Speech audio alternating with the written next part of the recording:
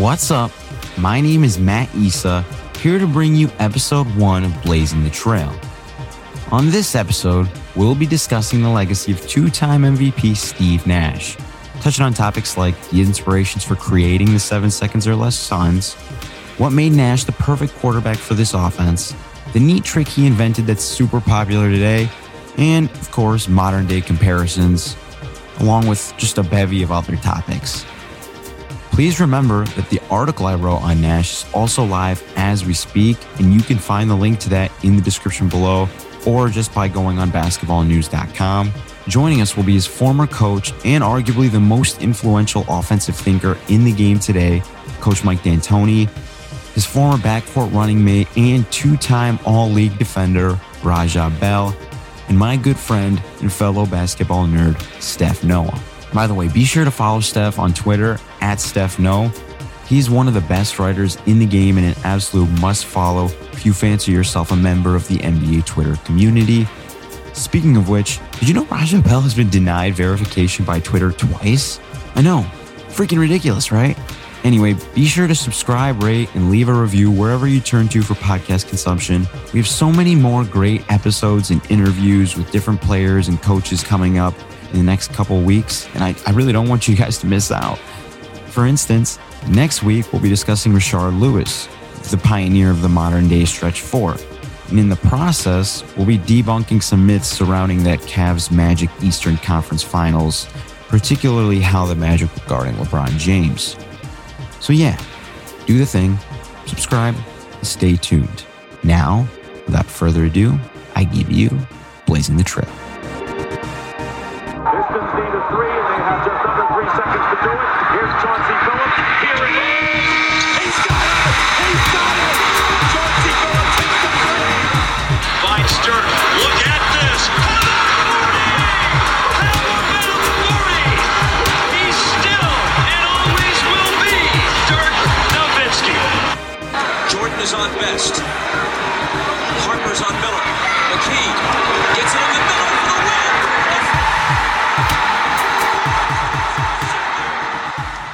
So just to start, before we really dive into Nash, I think it's important that the people listening to this understand kind of your background a little bit and what you were doing. A lot of people think about those Suns teams and they think all you guys did was run. You were this transition team, 7 seconds or less or whatever. And you and me both know, a lot of the beautiful stuff you were doing was in the half court with the spread pick and roll and a lot of the early offense stuff through the pistol, double drag, whatever. Can you tell me, where did you get those ideas from? Because everybody else was really, all their sets were just to get into post-ups for their big men. What made you do that? Well, again, it was a collective thing. I had a good coaching staff. We all, it was the system that we were playing led to making stuff up that isn't being used at that time. And so when we decided to go with Amari at center and, Sean at the 4, then we were able to be a lot more creative on things that we needed to do, spreading the floor. And Steve was such a unbelievable talent and decision maker. You could become creative. And it wasn't anything that we sit down and, it's almost like we had the idea, okay, here's what we're doing. And everything just came from that.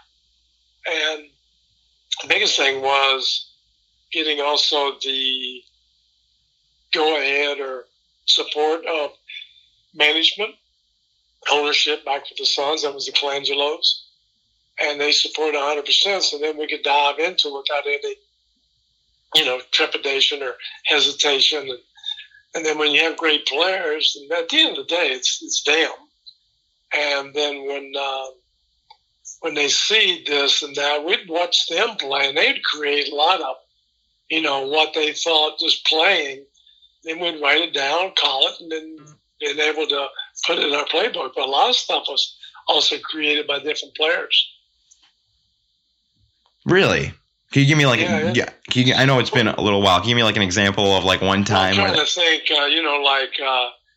we have a play now, which I've been using for the last 20 years, is called Nash. And he just started going down, throwing the ball up, bumping the guy, setting the quick pick and stuff like that. And then we go, you know what, that looks good. Maybe we can, and we try to tweak it or what we call. There were different plays that we would just, we had a section always in our practice that we just let them freelance. We get in the half court, spread them out. We had spots that people had to kind of be in. And from there, they could do whatever they wanted to do, whatever they felt. And we would just go. It's more of a shooting drill to get up shots. We'd do this drill as be 3-on-0. Then we got it to 5-on-0 to where you get 3 shots out of the movement. And we go, okay, you got to make 100 shots before it's over. And they would just come up with their own stuff, flipping picks. Like I said, one was called Nash, where most people probably call it bump or whatever, but where he would just do that. And just different guys would just come up with something like, oh, okay, we didn't think of that one. That's a good one. And they usually go to their strengths, what they like to do, what they do well. And, it's not me telling them what they do well. They kind of know what they do well. And so you let them just improvise a little bit, and I don't want to be too contrite and too cool, but it's almost like a jam session. Okay, do what you do and see what you got. And then we would just sit there and observe it. If we really like something, we just either named it, wrote it down, and act like we did it. So, yeah. There's just giving great players a framework that they could just do whatever they want inside the certain concepts that we had. Yeah, when you talk about that, like them going 3-on-0, that reminds me of Coach Borrego. I know he used to do that when he was on the Spurs. They would start their practices by doing 3-on-0 because like a lot of their sets were 3-man stuff. I was wondering.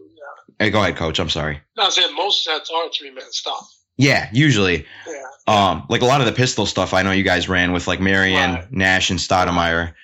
Right. I was going to say, so like obviously, every coach has a little bit of something that impacts them. Is there any coach, whether it be schematically, philosophically, who you kind of like you learned something from and that kind of carried with you throughout your career? I played till I was 39 and played 13 years in Europe. Then when I started coaching, and I played for some great coaches through the years, and I think it's an accumulation. I can think back like the coach that I had in Europe. He taught me a lot of the psychological, so how to, get players to be confident and put them in spots that they could succeed. I went to Europe as a player that really didn't have a lot of confidence. I had fairly much talent. I wasn't great, but I had good talent, but I underperformed because my confidence level was at 0. And so you pick that from him, how he got players confident and stuck with you no matter what.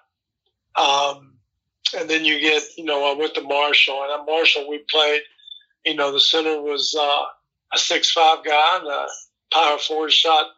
We didn't have a 3 back then, but he was out by the 3-point line, 6'10", 6'11", shooting that, so we had odd teams, and I just felt like that was the best way to go. And, that high school we ran a lot, so I learned things about the fast break and what you did. Just so many people contributed, and it's just an accumulation of so many coaches. And beforehand, I played for Doug Moe for about a month or two, and learning, how fast they went. And, we didn't invent anything. We just kind of just changed. It was just different than how the NBA was playing right at that time. Yeah, you remember, have you ever heard of the coach, this is sidebar, but you reminded me of this, John McClendon? Yeah, kind of, yeah. Yeah, he was like, I remember, he was like in the 60s. He was Sam Jones's coach at North Carolina Central or whatever. And he was like, they used to run, like, we wanted to get a shot up within the first 8 seconds. And that just reminded me of what you were just saying. Right. Yeah, some people have done it. Obviously very fortunate also to have the right people, the right time, the right talent, the right ownership, the right to surprise people. And that's why I really, oh, wow, okay. And, and then they changed the rules of the NBA. The three-point line, the players were becoming so much more efficient that you could even exploit that more than back in when it first came in. Mm-hmm. People weren't very good at shooting threes. That's why they didn't shoot them. They weren't good at it. But the players keep getting better. And then there's a certain point and a tipping point where, okay, now the three-point is very relevant and be kind of not good if you don't shoot enough up. And who knows how many is too many or too less. I don't know. I mean, people try to put a number. I don't know. Depending on the team you have and the situation you're in and the people you're playing with. And I mean, just so many things goes into coaching. You can't, and everybody, announcers and, no offense, but you guys, journalists, they want to pin it down, put it on paper, write it. This is, and it's fluid. And, basketball's an art. It's not something that, everybody could be Picasso if, if you had rules. There's no rules. And you just try to do the best with the talent that you have, and it changes all the time. Yeah, no, and I'm laughing over here because you're right. I love when I know Charles Barkley says a lot of stuff just to rile people up, but I love when he says he's like you kids on Twitter in your basement who think you know the game, like, because you could crunch some numbers and stuff, and he's right to some degree. Oh yeah, no, Charles great, and he is right, and he also there's a lot of things like everybody. Yeah, you're right and you're wrong, and that applies to that team. Does apply to this other team. It's like you can't. It's almost like Jello. You cannot squeeze it. You can't get a. There's a sixth sense to it, and players will evolve and be different, and every team's different personality. There's just so many factors that if you start saying, well, we want to do this or we want to do that, like I bristle at the fact, obviously if you go by the math, threes and layups and foul shots, right? But that's not realistic. If you got Chris Paul, guess what? You better shoot a lot of mid-range twos or Durant or guys that do it. But, other guys, maybe they need to shoot threes and layups. Then there's other guys that need to shoot mid-range. I mean, Brandon Ingram from New Jersey. I mean, he's a mid-range. Why would you take that from him? Mm-hmm. Because he's that efficient. So, it's hard to just say this is the way it needs to be done. There's just so many different ways that you can do it and should do it. And a lot of it just depends on your personnel. Because all you're trying to do is win. You're not trying to define the game of basketball. You're trying to win. And you better do what's efficient for that team. No, I love that, Coach. Now, so you mentioned this perfectly. I think it's like having an idea of your personnel and then having a guy who can make the decisions based on that personnel to get you the shots you need to be an efficient offense. So How was Steve Nash the perfect conductor to what you guys were doing, whether that be with the spread pick and roll or just really anything you were doing? Well, Steve Nash probably there's a lot of things that stand out about Steve that people probably take for granted or can say something. But Steve was maybe one of the best all-time shooters ever. From threes, from mid-range, and from foul shots.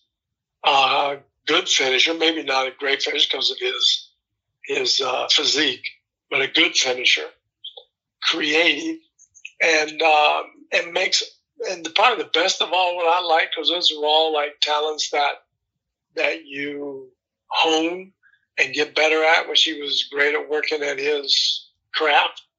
But the thing I liked about Steve was his decision-making ability and making the right decision. And that's kind of, I don't know if you can learn that or that's boring. Yeah, I don't know.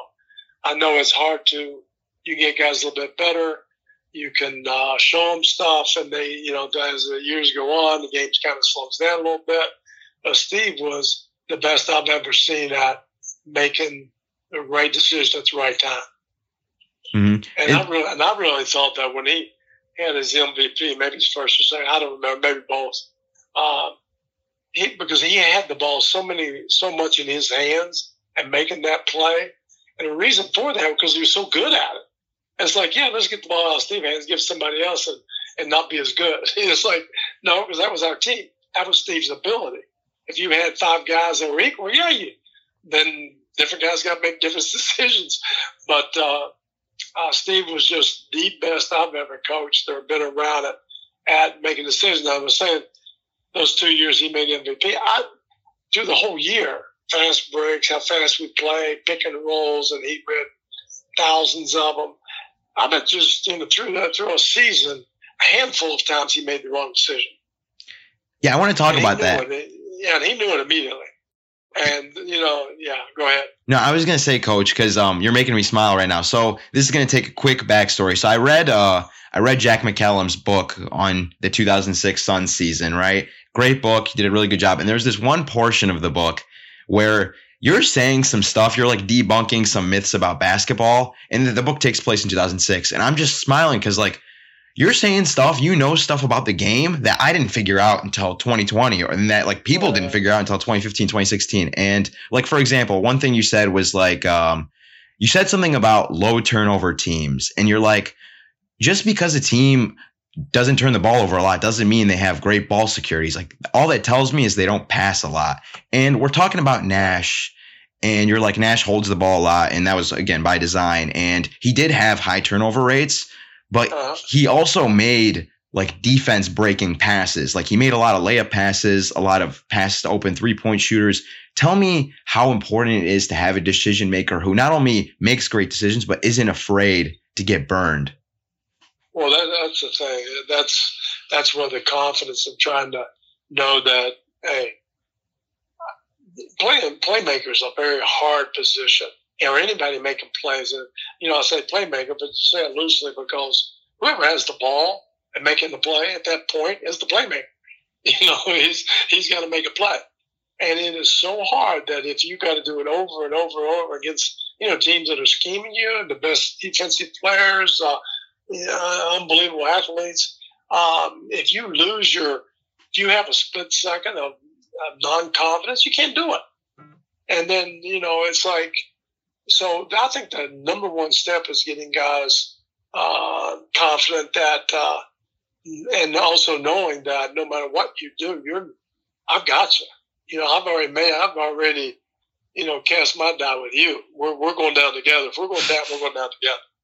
And give him and if you make the right choices on people in their heart, as long as they're not selfish and they're trying to make the right play, why would you ever criticize? I mean, it's like when they make a wrong play and you bring them over and you criticize them for it, don't they know they made the wrong play? I mean, what are you telling them? All you're doing is reinforcing, negativity for a guy. They know that. It's like shooting. If you take good shots and just miss them, hey, keep taking them. I don't care. But just stuff like that, just little things that people, like I said, people want to define everybody. And we were talking about Steve's turnovers. Well, okay, he had a lot, but he had the ball all the time. So I don't ever look at an individual as turnovers unless they're high rate and not much usage on the ball. I mean, that would probably be more equivalent to just saying, the guy had 6 turnovers. Well, he had the ball 50% of the time. That's not bad. I look at team turnovers. If a team is less than 10 or 12 on down, hey, we're good. And if one guy had 11 of them, hey, we're good. Because he made all the plays. And, of course, you try to help them and you put them in spots that you can cut their turnovers down. But I just think it's wrong to really underline things they know they got to get better at or do a better job, and just to pound in a negative point to their head, because I think you won't get the most out of players. I don't think. Yeah, and I think I agree. And I think you agree with me here. Would you say, Coach, you'd rather have a lead playmaker who's willing to get burned, willing to take risks, but will make those defense bending passes over a guy who just makes safe passes and doesn't turn the ball over that much?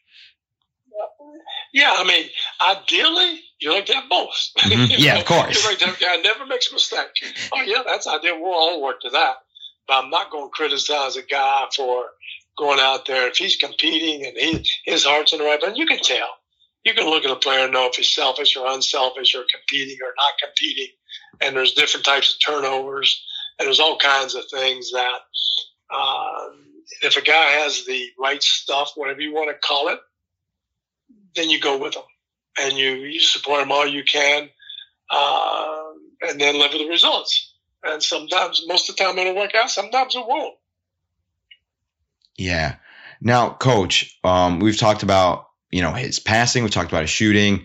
I want to touch on that ball handling a little bit. Something that makes Nash different than a lot of the all-time great guards. A lot of guards just in history. He was a little guy who could get in the paint, and then he could maintain that dribble in the paint, and he could probe in the paint, and he could lull the defense. How did you guys use that to your advantage offensively? Just making guys aware that just because Steve is driving to the basket didn't mean that it was going to finish right there. That be aware that he can, because I think he was the first one that started doing that, and just holding on to the ball. The Nashing. We named it Nash for one, I remember when, I'm not mistaken, I'm trying to think back just when he came to L.A. and I had Steve for brief seconds, but he was hurt all the time and whatever. But, he wasn't doing it as much. And we're going, Steve, we named the segment here, just keep the dribble and go round and round and round until you find somebody. He goes, oh, yeah. Because sometimes players forget what they did in years before. And you kind of fade into a different type of, or you forget some of your signature moves. And it's funny. We just watched him play, and he was able to do that. We go, man, this is great. Now, if the other guys will stay spaced or have timely cuts or whatever and play off, knowing that that's probably what he's going to do. Because, Steve was not athletic enough to go and dunk it or, like you have guys today that can finish at such a high rate that most of the time the play is ended at the rim. But Steve played more cat and mouse game. And so we just made guys aware of that. He kept doing it and kept getting better. No, it's cool. Like you mentioned it, like when he got in there, if you pause the screen when he gets in the paint, all five eyes are on him. And I don't know if that's if that's coaching technique, you guys teach that, or it's like everyone's just afraid it's Nash, Well, the good thing, if you pause it there, probably all eyes are also defensively on him. Yeah, exactly. All five defenders are there. Now, we tell guys, if you see the back of your defender's head, go. Go right to the basket. Steve will get you the ball. If you see space in there that your defender move to the open space, give Steve an outlet. A lot of the turnovers on guys that are probing or playing or picking rolls are the faults of the outlet passes. They're not in the vision of the playmaker. So, they maybe don't drift to the corner, and they don't go to the space that they're directly in behind the defense where a guy can't pass it to them. So we are really aware of off the ball how you reposition yourself to be able to have a chance to get the pass from the playmaker. And then if you have outlets like that, then the turnovers will go down. Yeah. If you don't have it, then you're in trouble. Yeah, I remember. That's funny you mentioned it because I know you instructed the especially Raja once the shot was missed to run all the way to the back part of the corner, behind the backboard. And I know Raja was really good at lifting from the corner to the wing after Nash would drive. And I saw a lot of openings like that. Oh no, for sure, he was the best at Boris Diallo. Mari was great at finding a way to cut, getting the ball. Steve and him had that little play where he would dribble right at Amari and he'd come around and dunk the complete hell out of it, which, Amari, and Sean Marion was so fast, so quick that a guy would take his eyes off 1 second. He was up for the lob or a back door. Leonard Barbosa, same way. I mean, if basketball is played right, and you have great players, I mean, obviously, every coach, nobody's, you can't have great players. You can make good players better, but you can't make them great. But we just had guys that were so talented physically that they just, we would just spend a lot of time on, just a little thing like a guy standing in the corner and Steve's driving at you. What are the things can you do to get a layup? And, backdoor, over top.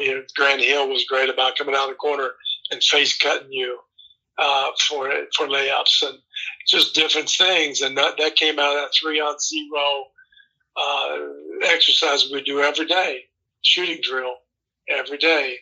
And guys got good at reading the situation. We'd have coaches stand in there and be the dummies, which we normally are, of playing up a little high, taking the eyes off, and having the other guys read it.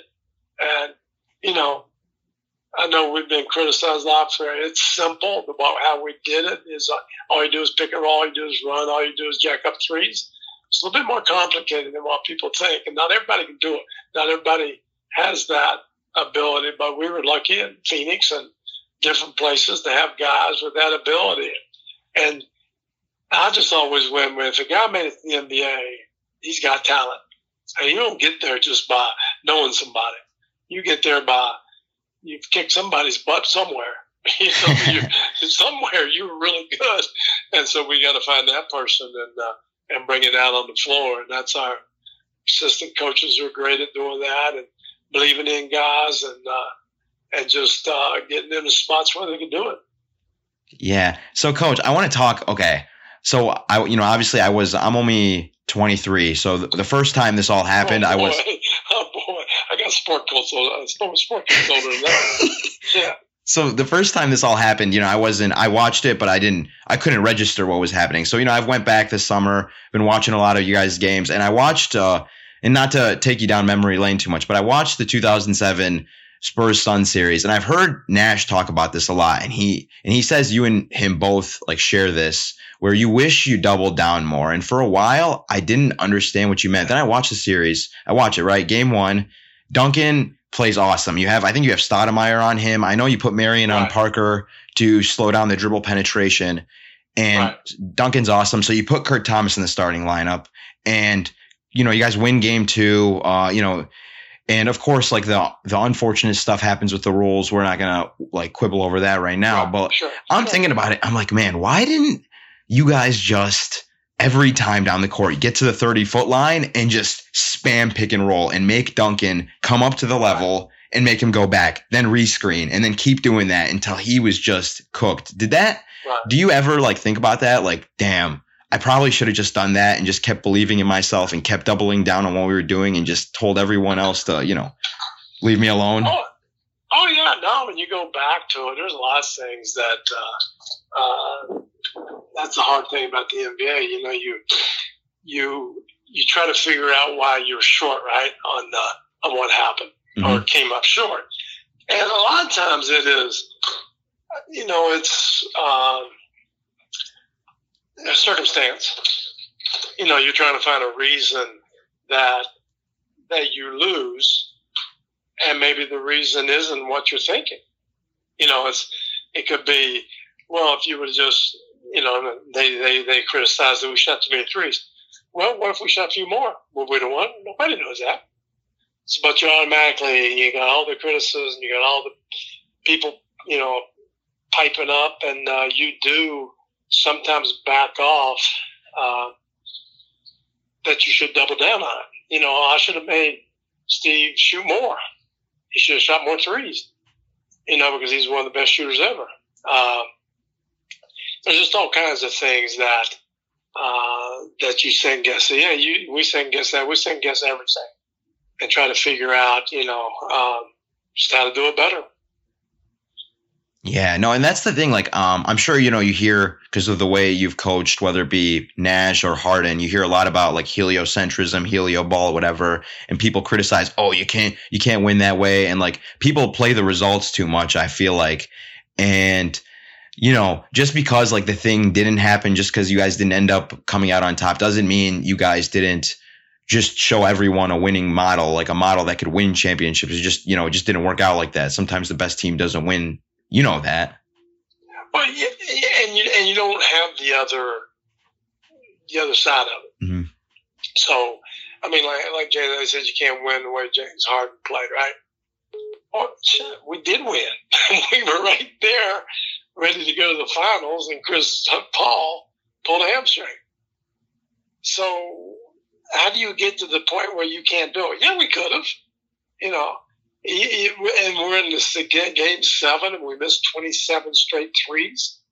It's like, okay, if we'd have made 5 of those, we'd have been in the finals. So what do you mean you can't? You can.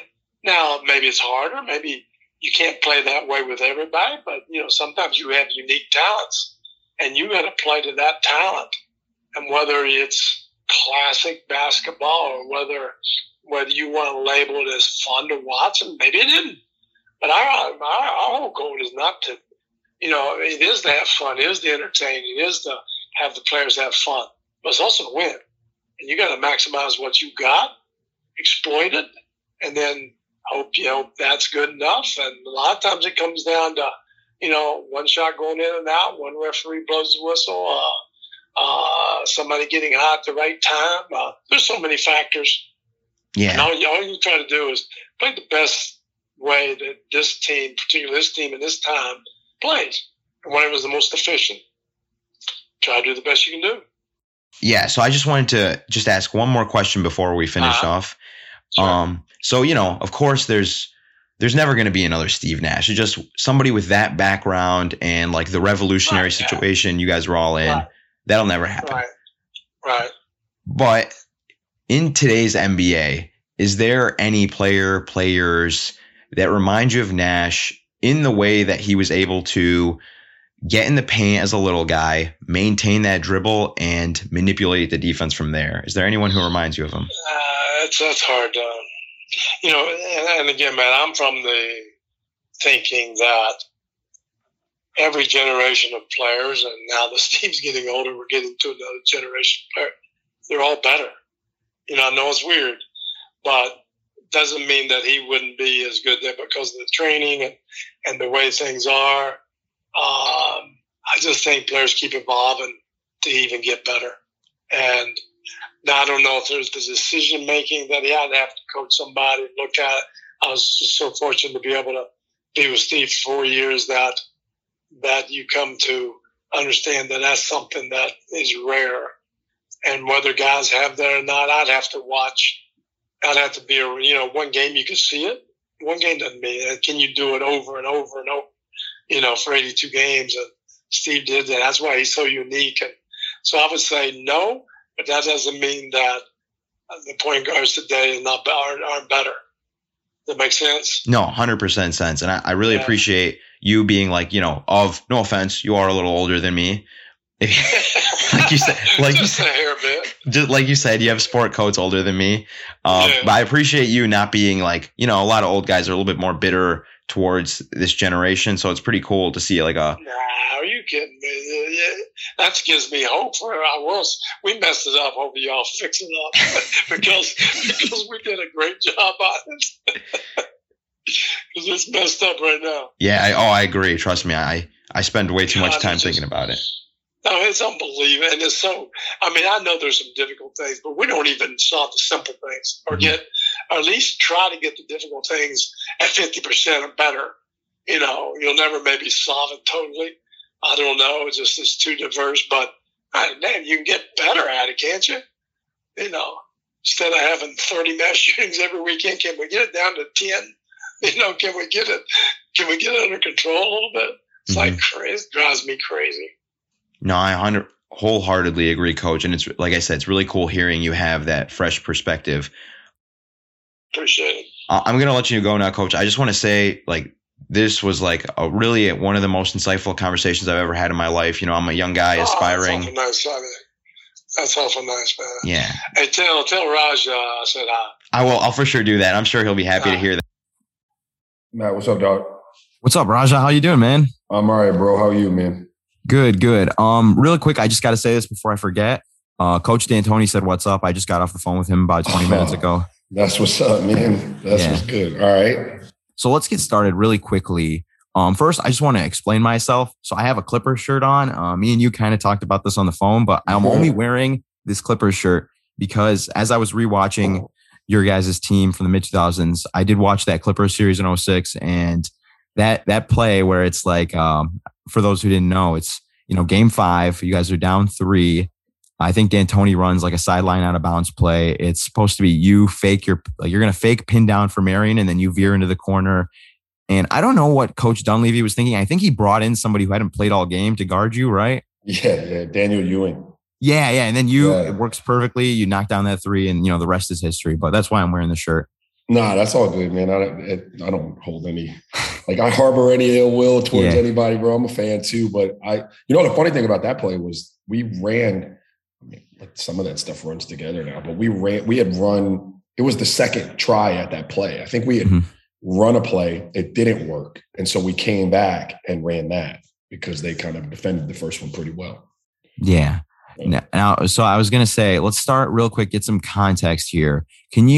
So everyone thinks about that team and they're like, all you guys did was run, transition. And that couldn't be further from the truth. You guys had this beautiful half court offense that really centered around the spread pick and roll. Can you explain really quickly how that spread pick and roll works? And can you honestly give me your role within that? Yeah, man.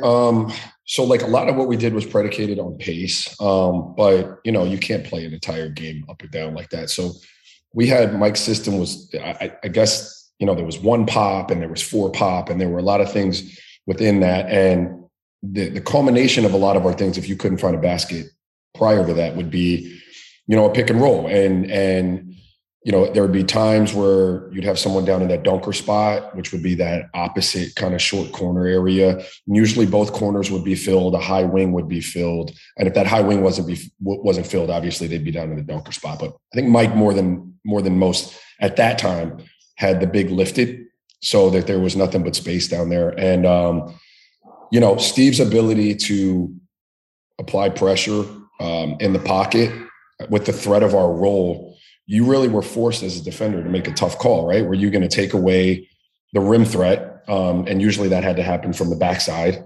And if you did that, that was when I came into play, right? Or James Jones or Eddie House, our roles on those teams were to snipe. So if you helped off of us, we'd lift up out of that corner and we were greenlit to shoot it as many times as we needed to. So, it was really hard to guard us at the time. Switching wasn't as in vogue. So it wasn't like when you came off, there was just another defender in front of Steve. He usually had 2 with him. And then it applied a lot of pressure on the other 3 defenders on the court. Yeah, no. So one thing I want to mention, you mentioned you having to, so I know D'Antoni would have you and whoever the other shooter was, you guys would have to go to the very back corner, behind the backboard, right? Listen, to have as much space. When I got to Phoenix, I had played for Jerry Sloan. I mean, you're talking about polar opposite styles, right? But I was pretty familiar with what the corner was. So, when Mike would instruct me to go to the corner, I would run to what the corner had always been for me, which was somewhere near the corner of the court. Mike wanted you almost heels on the line and side of your shoe on the baseline corner. You couldn't be deep enough in the corner. Mm-hmm. And then you were so good at lifting from the corner to the wing when Nash would, get downhill. And so I want to talk about that. You already mentioned you alluded to Nash's prowess within the system and what he meant to it. But can you explain why, how uniquely suited Nash was for this system? What was unique about him that made him thrive in that? Well, first, it's his ability to shoot the ball. And be a scoring threat in a day and an age where it was pass first for PGs.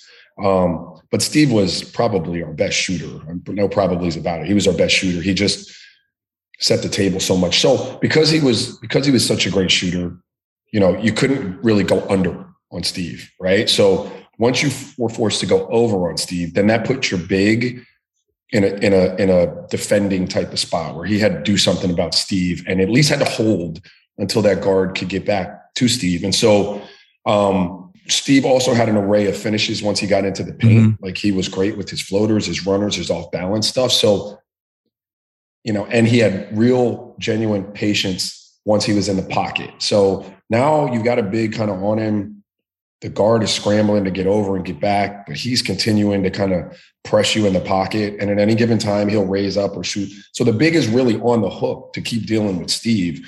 And then I think, so we're talking about shooting ability. We're talking about patience in the pocket as traits for Steve. And then just an uncanny ability, not just to know where you were and hit you, but hit you right where you needed to be hit to be able to execute in the amount of time that you had, right? So there's only a split second to get that shot off. If it gets kicked back out to you on the weak side or the strong side, I'm sorry, with that backside pass, because we're in the pros. The guy's 6'7", he's closing back out to you. So if you hit me by my feet or you hit me kind of up over my left shoulder where I got to bring it back down to anything could go wrong there. But Steve just had an ability to know where everyone was and put it right on your hands. Yeah. And so one of the reasons I sought you, obviously one of them is because you're Raja Bell. You're a prolific part of this incredible offense and just the team. But like one of the reasons I brought you on is because you're like, and you're in your heyday, you were an all league defender and you were an all league like point of attack defender. So you can really relate to the trials and tribulations that come with guarding a guy like Nash. So let me paint this picture for you, right? So Nash coming up the court, say hypothetically you're guarding him, right? We're in an alternate universe. You're still with Jerry Sloan or whatever. And you set a screen. You guys would always set them from the bottom side to make the defender go over. And you, like you said, you don't want to go under because he's going to burn you. And at the time, it wasn't as prominent. But say the big was drop. He was in drop, right? That's midi pull up, right? And then say he's at the level. Nash has, guile. He can play the angles. He can get around that. That's no problem. And then say, like you said, switching wasn't as prominent. But I do remember in my film study, I watched, and this is going to sound so obscure, so random. I was watching a random 2007 game against the Cavs. Mm-hmm. And Mike Brown was insistent on switching every single time. And I think he was trying to take away Stoudemire's role because they would switch immediately. And they'd have like Zydrunas Ilgauskas switched on to Nash. And Nash is like, okay, this is cute. He had backpedal, and then he has that hezzy dribble. I'm sure you remember it well. He has that hezzy dribble. He'd get him, and then he'd be gone. So like, none of these coverages work. What do you do as a defender against this guy? Well, that was... I played Steve. Let me see. This was 2002. I was with the Sixers. We were going into Dallas. And I looked at Steve probably like a lot of young players looked at Steve. Oh, shit. This is Kate, man. He's about 6'2". He doesn't look lightning quick. I'll be fine. And he just destroyed me. So I guess the long answer to your short question is I didn't have much success guarding him. So I don't really know what I would have done. But I think, you could switch Steve in today's NBA better than you could then because they're not a hell of a lot of Zydrunas Ilgauskas running around. Mm-hmm. That type of center. They were there because of Shaq. They were there, right? And they're still there to some degree. They're just not on the court all the time. Like it's matchup based, right? So like if you had more of a Draymond type of switch on Steve, Steve's still going to do what he does, but it's a lot more. Realistic to be switching those kind of guys on Steve and hope for some success. But Steve, I would treat Steve like I treat a lot of these great creating like offense-centric point guards, like guys where like Draymond said, like you're in Steph's orbit if you're on Golden State. I would just get the ball out of his hands. And I know that's crazy, right? Like, because you had Amari, you had Sean Marion, but I think the only thing I could really think to do with Steve is just kind of hit him at the point of attack, form that kind of L and force him up court and stay with him until he gets rid of it. And then I would deny him the ball back. Like that's what I would do. And I would, I wasn't a great playmaker for myself. I disagree. Well, I appreciate that. But that wasn't my bread and butter. I felt way more comfortable catching and shooting. And we didn't run a ton of like floppy action, like the Pacers ran for Reggie or like, Rip got run for him in Detroit. So that puts me in a place, if you get it out of Steve's hand and it gets swung to me, where I have to create. And I just think the law of averages support me having to create. Like, of course, you know what I mean? More than Steve. So that's what I do. But I had it in my notes. I have it in my notes. It was, you were actually like, to me, I think you were pretty good, like secondary, tertiary creator. Like I saw you run some pick and rolls. I know they'd have you do some stuff in like the 2 series and stuff. You were creating sometimes. You got to give yourself some credit. You know what's funny, man? Like I appreciate it. In Utah, it's really an interesting conversation when I talk about Phoenix because it was the best thing that ever happened to me. It also kind of for for me on my arc as an offensive player in the NBA, it put me in a role, right? I became typecasted at that point because so much of what we did was Steve centric, and you just kind of lost whatever little ability you had. Like, you weren't going to get enough reps at it. So you became a shooter. You know what I mean? Like, so there was a little bit of that, but I was never going to be good enough at it. But when you got to Phoenix, you knew, like, here's what we're doing, man. You're gonna spot shoot. You might get some opportunities here and there. But, you know, it was the best thing that ever happened to me because that was right where I was supposed to be. I was supposed to be a 3-and-D type of guy. Yeah, but I do agree with you on trying to get the ball out of his hands. I remember when you guys played the Mavs in 06, it was you got hurt and Stoudemire was obviously hurt. And like they just, like after game one, they just trapped Nash pretty much every play and just like, okay, one of you other guys has to beat us. And you guys at that point were too tired, too depleted. It was unfortunate. But so another thing I wanted to ask you, and you mentioned how this was such a good moment in your life, but like before, like when it first happened, when it first started, you know, you've been playing for teams for years. I'm sure a lot of them were coached very similarly. And I feel like this was such a deviation from everything you'd learned prior. Like, were you a little like trepidatious to like buy into D'Antoni's system? Yeah. So Steve and I had played in Dallas. Mm-hmm. And I knew that last year in Utah that I wanted to be. I was watching Phoenix, the success they were having, the style they were playing. So it wasn't hard for me to buy in because, you know, I had constant dialogue with Steve, and I knew that was going to be a good fit for me, right? Like I could run up and down. Now I had only shot, I think I shot more threes in my first year in Phoenix. I did in my entire career. So what was difficult for me, and it wasn't difficult, but it was new, was just taking the reins all the way off. And that's what D'Antoni essentially did for players. And that's why most people have so much success with him offensively. There are no bad shots in terms of shots that you normally make and you shooting them. Every time you toe that line and you're open, he wants you to let it go. And other coaches would kind of, you know, you miss one, get you out of there, or, you know, talk to you about, you know, driving the ball. Mike never did that. Like, so you were completely empowered. And I remember sitting at like my signing dinner with him and Colangelo and Dave Griffin, and him alluding to how many vacant shots there were because Q and Joe Johnson were gone. And it was this huge number. And he was like, I'm going to need you to get up this many threes. And I was like, man, you're fucking crazy, man. There's no way. But I got him up. So, you know, that's what it did it. So the other things that were foreign for me were, you know, Jerry Sloan, you fouled, you put people on the free throw line. You know, I might get shit for this. I don't know why. Like, we didn't want to foul. Now, if we had to foul and it was a good foul, that's one thing. But if you're just going to foul for foul's sake, let them make it. We'll go down. We want to keep the pace. And that's going to wear on you over the course of the game. Things like that were hard for me to adjust to because it was counter everything I had been taught. But buying in and running, I don't think that was an issue, man. That's what I wanted to do.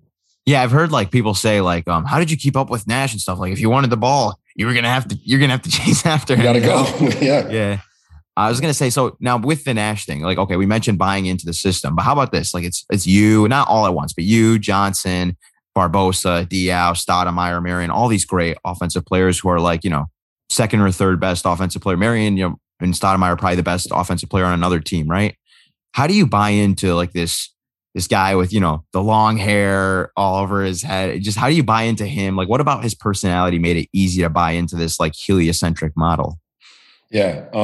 Steve was one of the unique superstars I played with that didn't make it about Steve.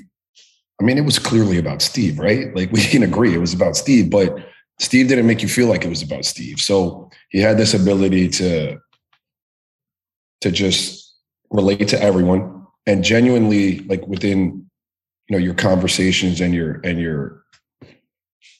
you know, just your day to day with him, be interested in what you had going on, like not just on the court, but like your family. And so Steve and his wife at the time would have my wife and I over to spend Christmas with him and his two young daughters because we didn't have kids yet. And, you know, he just brought you into his world in a way that you got immediate buy-in because you knew the human and you knew that deep down Steve cared as much about getting you yours as he cared about getting his. And so that's easy. Like when a star is about getting his and you know the mission is to help him get his, it's a little more, you know, trepidation about buying into that sometimes. But when you know he's about getting you yours and he's going to get his because of that, I think everyone buys in a little easier. Yeah, no, that's really cool. I read like a little tidbit in the 7 Seconds or Less book about how they caught Nash with like reading the Communist Manifesto. And I just thought it was funny because he's like the ultimate egalitarian player. And it's like, of course he's reading about that. So I was going to say, I'm a huge like workout guy in my free time. You know, I was never a good enough basketball player to ever face you in a matchup. So I stuck to working out. And I'm curious about like kind of the regimen, because I'm sure you worked out with him plenty during that time. What kind of like workout regimen did he have to achieve that kind of like footwork, you know, balance, body control? No, he was a workaholic, man. And you know, we put in our work when you got to the arena, and you know, you got to lift either before practice or after practice. You're on the court shooting, you know, hundreds and thousands of J's. Like all of that is work. But when the lights went out, you know, very often Steve was back at the arena with an individual guy. You know, Steve had back problems early in his career. Mm-hmm. And so this was kind of on the cutting edge, and the realization from trainers, and that it wasn't about your bench and your squat and all of that. This was about your core and your stability and your balance. And so he spent hours in the dark a day working with his guy from Canada and you know, just making sure that his body was at its best and most functioning, so that he could do what he did. And I would call Steve, like we'd have an off day. This maybe says something about me. Maybe it says something about Steve, but we'd have an off day. We'd be in LA, right? Yeah. You know, you had LA, you had the night off in LA. So, you know, who knows, man, you got into something. And then, you know, the next day you don't have much going on. Maybe you have it off. So, you know, you slept till 12:30. I mean, I don't know. We're going to get something to eat and get it popping again. Or I call Steve. You know, we're not going to the gym. This dude would be like running in the stairwell. We're doing like, you know, up downs in his room and push-ups. It's just what he did. He just worked. Mm-hmm. Yeah. Didn't that guy from Canada, were you talking about his like brother's soccer coach or soccer trainer? He'd have work on him or something? Rick. Yeah. I don't know where they met. It's Rick Celebrini maybe or something like that. I think that is it. Yeah. But I don't know the origins of their relationship, but he was around a lot. And, you know, I creep in there because I like to work too. When people weren't around, they'd be in there, man.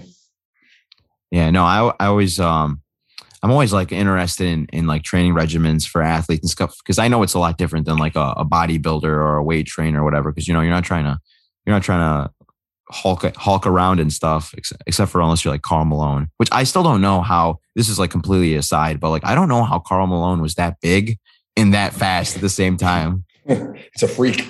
Yeah, no, he was. A freak. One last thing real quick. You kind of mentioned like these younger creators, and I know there'll never be another Nash. You know, it'll never work out where somebody has that background and you get that circumstance with like this coach and this revolutionary scheme and all these shooters. But who in today's game, you know, you cover the game now, who in today's game reminds you of Nash in the way they're able to, little guy, get in the paint, maintain that dribble, and just manipulate the defense from there? Man, that's a great question. You know, Steph Curry reminds me a lot of Nash. Mm-hmm. And at the same time, very, very, very different than Nash, because his ability to score and shoot is embraced, and they've built an offense around that part of his game, not necessarily his distributing, but he's a remarkable distributor. And I think the other things that stick out like are that they're not super blessed with this. Just, I don't mean to take like anything away from athleticism. Yeah, I mean, they're great athletes. Don't get me wrong, but they're not like put your elbow on the rim type of athletes, and they're not running 4.2s or 4.3s. Like these are athletes that people could see themselves in. You know what I mean? Like they're not 6'7" and stuff. So, but they both have this really great hand-eye coordination, really good pace. Great handle, like they have it on a string, even if it doesn't look like, you know, the and one mixtape all the time, right? I think they use it efficiently and effectively, but they both have a great ability to be, you know, in the pocket, under control, have this great vision. So they're very similar. I'm sure there are other ones, man, but you asked a really good question. Kind of stumped me there. I'm sure. Have you listened to the Flying Coaches podcast you guys have on the Ringer?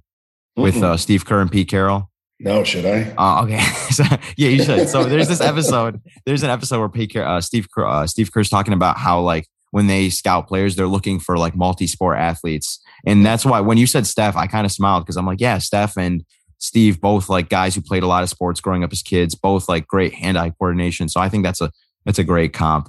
Yeah. I was gonna say, so I said that was my last question, but I just remembered I have like a really good question for you, good, man. You're good. Personally. So yeah. I've listened to you in your interview with Duncan, and you were giving Duncan flack because you said he ruined your title, your NBA title and stuff. But like, so when I listen to Steve and Coach D'Antoni talk, they always talk about not doubling down enough on what you guys were doing. Wait. Hold on. You had Steve on the pod? No, Steve's I didn't. No. So Steve, I just listened to Steve say that. I was gonna give him a lot of shit because he didn't come on my podcast yet. Oh no, he didn't deny me. His PR person respectfully denied me. But Steve and Coach D'Antoni talk about doubling down, right? And so I didn't know what they meant at first, and then I rewatched that 2007 Spurs Suns series, and so game one. I'm sure you remember Duncan goes off. I think Stoudemire was on him. Marion guarded Parker to like stop his dribble penetration and whatnot. Mm-hmm. Game two, you guys start Kurt Thomas, and that like signifies you guys are trying to bang with these guys. And I know you win game two, but I'm thinking like, dude, what if they just played small and every time you get to the 30-foot mark, Nash is like, okay, we're going to run pick and roll. We're going to bring Duncan up to the level, kind of like with what Steph was just doing to Robert Williams. We're going to do this over and over and over again. And I want to see if Duncan can stay on the court the whole time. And because they would play two big men, they would have two 7-footers out there. Imagine just keep doing that, keep grilling them. Do you agree? You wish you guys would have doubled down in hindsight? In hindsight, yeah. And and to some degree, you could see that manifest itself in the way Mike coached with Houston. Where he essentially said, fuck everything else. This is what we're going to do. Like when we get a situation like that, we're putting you in high pick and roll and we won't run anything else. And I think at the time, Mike was so kind of ahead of most of the NBA.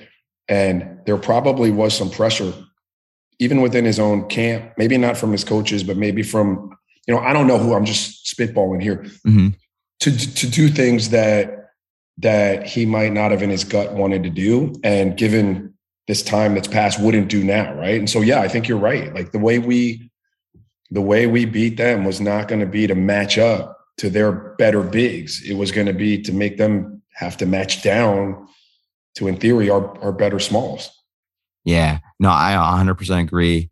And yeah, I just want to say, man, it was an awesome run, awesome team, awesome player right here. I know we spent the whole time talking about Nash, but I mean, you in your own right, man, like 2-time all-league defender, just incredible player, incredible, like just inspiration for a guy who wasn't like heavily touted. The second best player to ever come from the Virgin Islands, right? No doubt. Maybe third now. Aaliyah Boston's for the Virgin Islands. So okay, you're right. Okay, but no, I really appreciate you, Raja. Just awesome. I love listening to the pod. You and Logan are freaking incredible. You have like one of the best podcast voices in sports. I don't know if anyone's ever told you that. No, bro. I appreciate it though. Yeah. Thank you. So thank you so much, man. Hey, no doubt. And if you talk to anybody else on those Suns teams, man, make sure you tell them I said what's up. I will. I'll be. Yeah. I think the first thing I want to talk about, you were probably my age when Nash was at his peak. So you remember better than I do. Being that I was young, a lot younger, I was like a child, but how different now is the dialogue about like where we view Nash today as opposed to at that time? Because I feel like at that time, people were like in outrage that this guy was winning MVPs. I think it's the opposite, actually. Like he was just so revolutionary. Nobody had ever seen a player in that style or an offense in that style before. So I think people were really excited. I would say, actually, I think it was like kind of divisive because I was one of those people that was really excited to see different strategy and how it performed.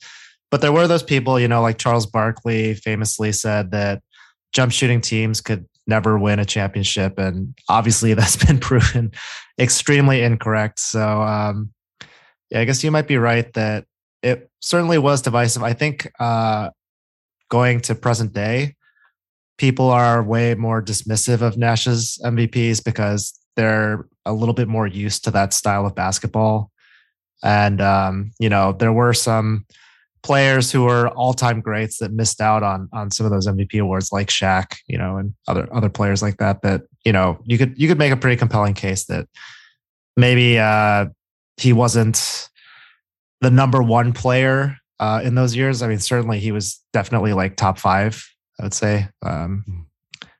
But when you look at just like some of those physically dominating players back then, Nash was never the most imposing guy. So I could see why he might get some pushback like present day. Yeah. So like, here's like, I guess what I'm thinking is like, maybe it's just because like the circle like of basketball people I hang around, I'm sure it's the same with you. Like we don't really like the circles we're in now. We don't really get caught in like the mainstream dialogue as often. So like, sure. I feel like everyone we're in the hipster basketball circles. Yeah. We're the cool people. So I feel like at least like everyone I know appreciates like Nash, like he's like held in reverence now. He's like, the Elvis Presley of like basketball analytics, like that, the nerd stuff. I don't know. That's just my thinking, but maybe that is a good point. Maybe people do like, cause I know Kobe's, of course, with all that stuff, he's like held in reverence. So anybody taking an MVP away from him when he might have been eligible for one, and then Shaq, only winning one, people are kind of confused about that when he was probably the best player in the world more than 1 year. But another interesting thing about that Suns team, I think it's a huge misconception is, with the 7 seconds or less, even if you ask like the players of the team, the coaches, they'll tell you it wasn't really like that. They weren't like a transition team. They had a good pace for the time, but their beauty, their bread and butter was in the half court with that spread pick and roll offense that, we see so much today. Can you just, for people listening, can you explain like in like layman's terms how like the spread pick and roll works, what makes it beneficial, and why Nash was so good at conducting in it? Yeah, I mean, I think they tie in together, like transition and spread pick and roll. Like a big thing that D'Antoni brought to the NBA was to have both the wing players to sprint to the corners. And obviously that creates really easy offense when those guys, their defenders aren't following them. You get layups, but even beyond that, it just creates that spacing that opens up the middle of the floor for really good point guards, which I think was essential to that Phoenix system and subsequent D'Antoni systems when he didn't have that engine, like with the Lakers, with the Knicks. Jeremy Lin was really good when he got that opportunity, but before Lin, you saw that D'Antoni just didn't have that same kind of magic. And the impact on today's game, I mean, it just can't be overstated. I think that they had this top 15 coaches list. D'Antoni not being on there is just totally insane because every single team plays using those tenets that D'Antoni had in that 7 seconds or less Suns team.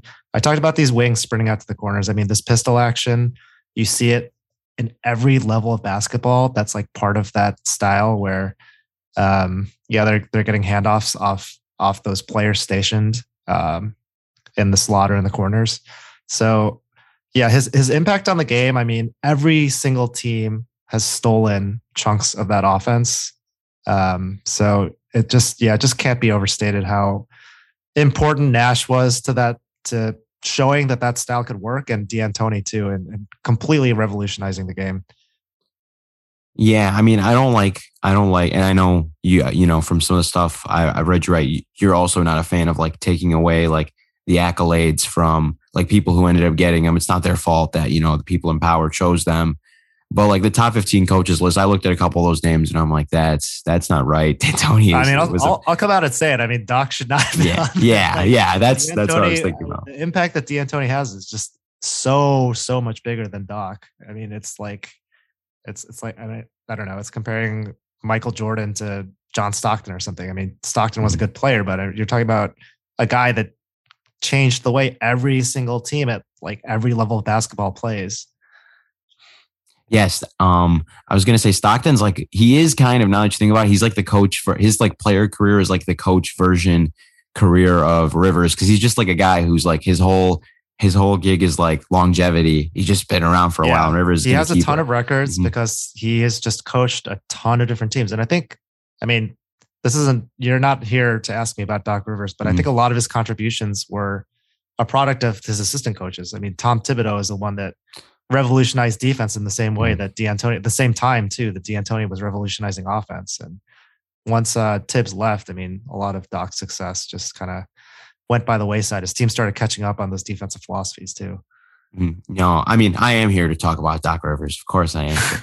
Tibbs does get he gets his shine later on in this series. You'll see when I talk about Battier, because he actually had, I know we're getting off topic now, but he actually coached Battier for a year. He was Rick Adelman's assistant. And I know they say that that Tibbs invented it while he was under Rivers, the ice coverage, the weak coverage, whatever. I noticed that Battier was using like something similar to that when Tibbs was coaching him on the Rockets in that 07-08 year. So it's just something to like bookmark. Sure. But you mentioned the opening up the middle of the floor, and that's like really what we're trying to get at with Nash here, because Nash, of course, credible shooter, all-time passer. But I think a lot of people forget that he was so comfortable getting 2 feet in the paint and, getting that dribble in the paint. And like, just to kind of compare him to today's game, I've been watching a lot of Zach LaVine the last couple of days. I know you're going to be able to relate to this, being a huge Bulls fan, covered the Bulls for years. I watched a lot of Zach LaVine the last couple of days. And I think Zach LaVine can be one of the best number 2 options in basketball. But I think if he was your number 1 option, your offense would not be, if he was your number 1 like creator guy, your offense would not be that good, because when he's in the paint, he's looking to score. He's not looking to get like a lay down pass or a lob pass or a skip pass. And I think those are like the high leverage, high point, like the best kind of assists. You know what I mean? I feel like the low hanging fruit assists are like pocket passes, kickouts, whereas Nash is like, again, he's hitting those high point assists. But you want to piggyback off of that? That analogy is pretty interesting because, they're kind of opposite ends of the spectrum. Like, I think the biggest thing in basketball is you just have to find a way to create an advantage. And from that, you can set up teammates once you draw 2. So players can do that in different ways. I think the way that guys like LaVine do it is just sheer athleticism. But LaVine, like you mentioned, I mean, I think he goes into a lot of plays with predetermined reads. So what made Nash so special is that he did not make those predetermined reads. He let the game come to him. I mean, you wanted me to go into Nash dribbles later on, but that's just such a huge component of how he was able to create an advantage, because he wasn't the most athletic guy, certainly, but he was really shifty. He kept plays alive for as long as possible. I think that's a huge similarity between him and Steph Curry, where you're guarding these guys and it takes a lot of energy. And you think that the possession is over because with 99% of the other guys that you're guarding, like once the play reaches a certain point, your job is done and you can finally relax after exerting so much energy. But with Curry, he does it by relocating for threes after he gives up the ball. With Nash, he does it by just like keeping the ball, his dribble alive forever. I mean, he's going to dribble until you just for half a millisecond lose your concentration, or a big man freaks out and comes over when they're not supposed to. And he will find the tiniest windows for really high percentage layups. And that's essentially that was a secret sauce that made Nash so great. Yeah, it's funny you mentioned Steph Curry and Steve Nash, because when I asked Raja who he thought was the most like Nash-esque today, he actually immediately said Steph Curry. Not for that exact reasoning, but like he said that. So it's funny you mentioned that. But yeah, back to, we're going to get to the Nashing thing right now. But so when I talked to, like before I even started doing research for this series, I talked to Mike Prada, and he just clarified for me. He's like, hey Matt, like I want you to know, like guards have always dribbled in the paint. And like a good example of a guy who got in the paint a lot as a guard, Isaiah Thomas. Steve Nash even said he modeled his game after him quite a bit. But I think the difference, like you said, is when guards would get in the paint, like, pre-Nash in that era of Thomas and whatnot, that you could, like, as a defense, you were like pretty certain that the result of the play was coming soon, whether that's, they're going to shoot, are they going to pass, they're going to turn the ball over, they're going to get fouled. And like we're going to talk about with this Nashing thing, with Nash, it's like, they teach defenders man ball. So you have to keep looking at the ball. You keep looking at your man.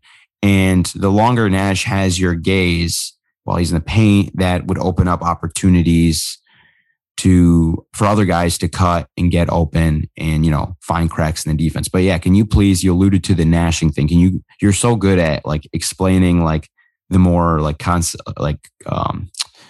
not confusing, but like the more complex basketball jargon into like layman's terms. So can you just explain like your easiest definition of Nashing?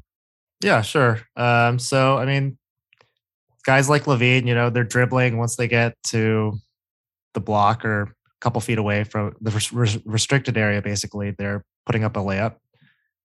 With Nash, I don't know if he invented it. I mean, maybe he did, but he definitely popularized it where he would keep his dribble alive past the basket. He would go along the baseline and circle around the lane.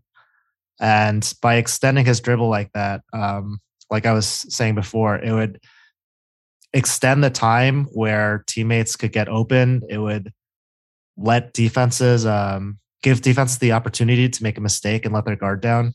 And you've seen that pretty much every small point guard now that isn't a freak athlete has found how effective that technique is and incorporated it into their own game, again, across all levels. I mean, NBA, high school, college, Europe, all of them. So it's been just a huge, huge impact across the game.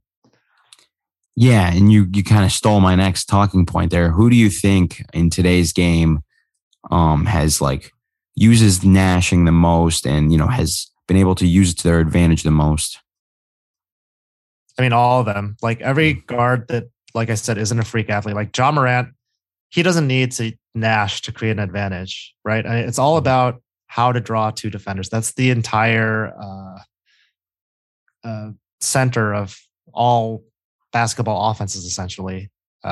So yeah, just guards that use a lot of craft. I would say like LaMelo Ball, Shai Gilgeous-Alexander, Goran Dragic, Jalen Brunson, Tyler Hero, Mike Conley, all these guys who know how to use change of pace and have pretty high feel. Those are the guys that really benefit the most from Nashing, where you allow them to control the ball for as long as possible because they're going to make the best decision out there and they're going to just find a way to get defenses off balance. And the second that they do that, they're going to create an awesome shot for their team's offense. Yeah. And I pretty much agree with you there. I think Nash I forgot to mention Trey too. Trey Young. Oh yeah. He's great at that too. Yeah, he's probably like the most on the record for like just saying like how much Nash has had an impact on his career. Like he's like pretty open. I know he said on the JJ pod that he literally like took his like little hesitation dribble move he would use when he was about to get like a ball screen or something. That's interesting. Yeah, I haven't heard that, but the signature move that Nash gets so much credit for is this Nashing thing where he just dribbles under the basket forever. But I think another impact that he's had on the game is this move of putting defenders in jail. That's something that I definitely think Trey stole from Nash, where when you have these really good shooting guards and their defenders have to go over screens, they get the defender on their back and then kind of like seal them off to create that in-between space. So yeah, Nash did that a ton. I'm not like an expert in 90s or 80s basketball, so I don't know for sure if Nash was the first guy to do that, but I would guess that he might have been, and he definitely used it like a lot more than anybody I'd ever seen previous to that.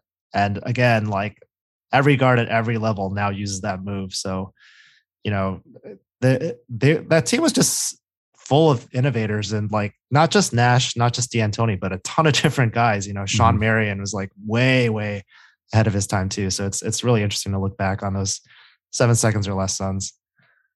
Oh yeah, Sean Marion, Boris Diaw. I know that year before they People got forget him. about Diaw. He was like I think he was averaging like 6 or 7 assists on those teams.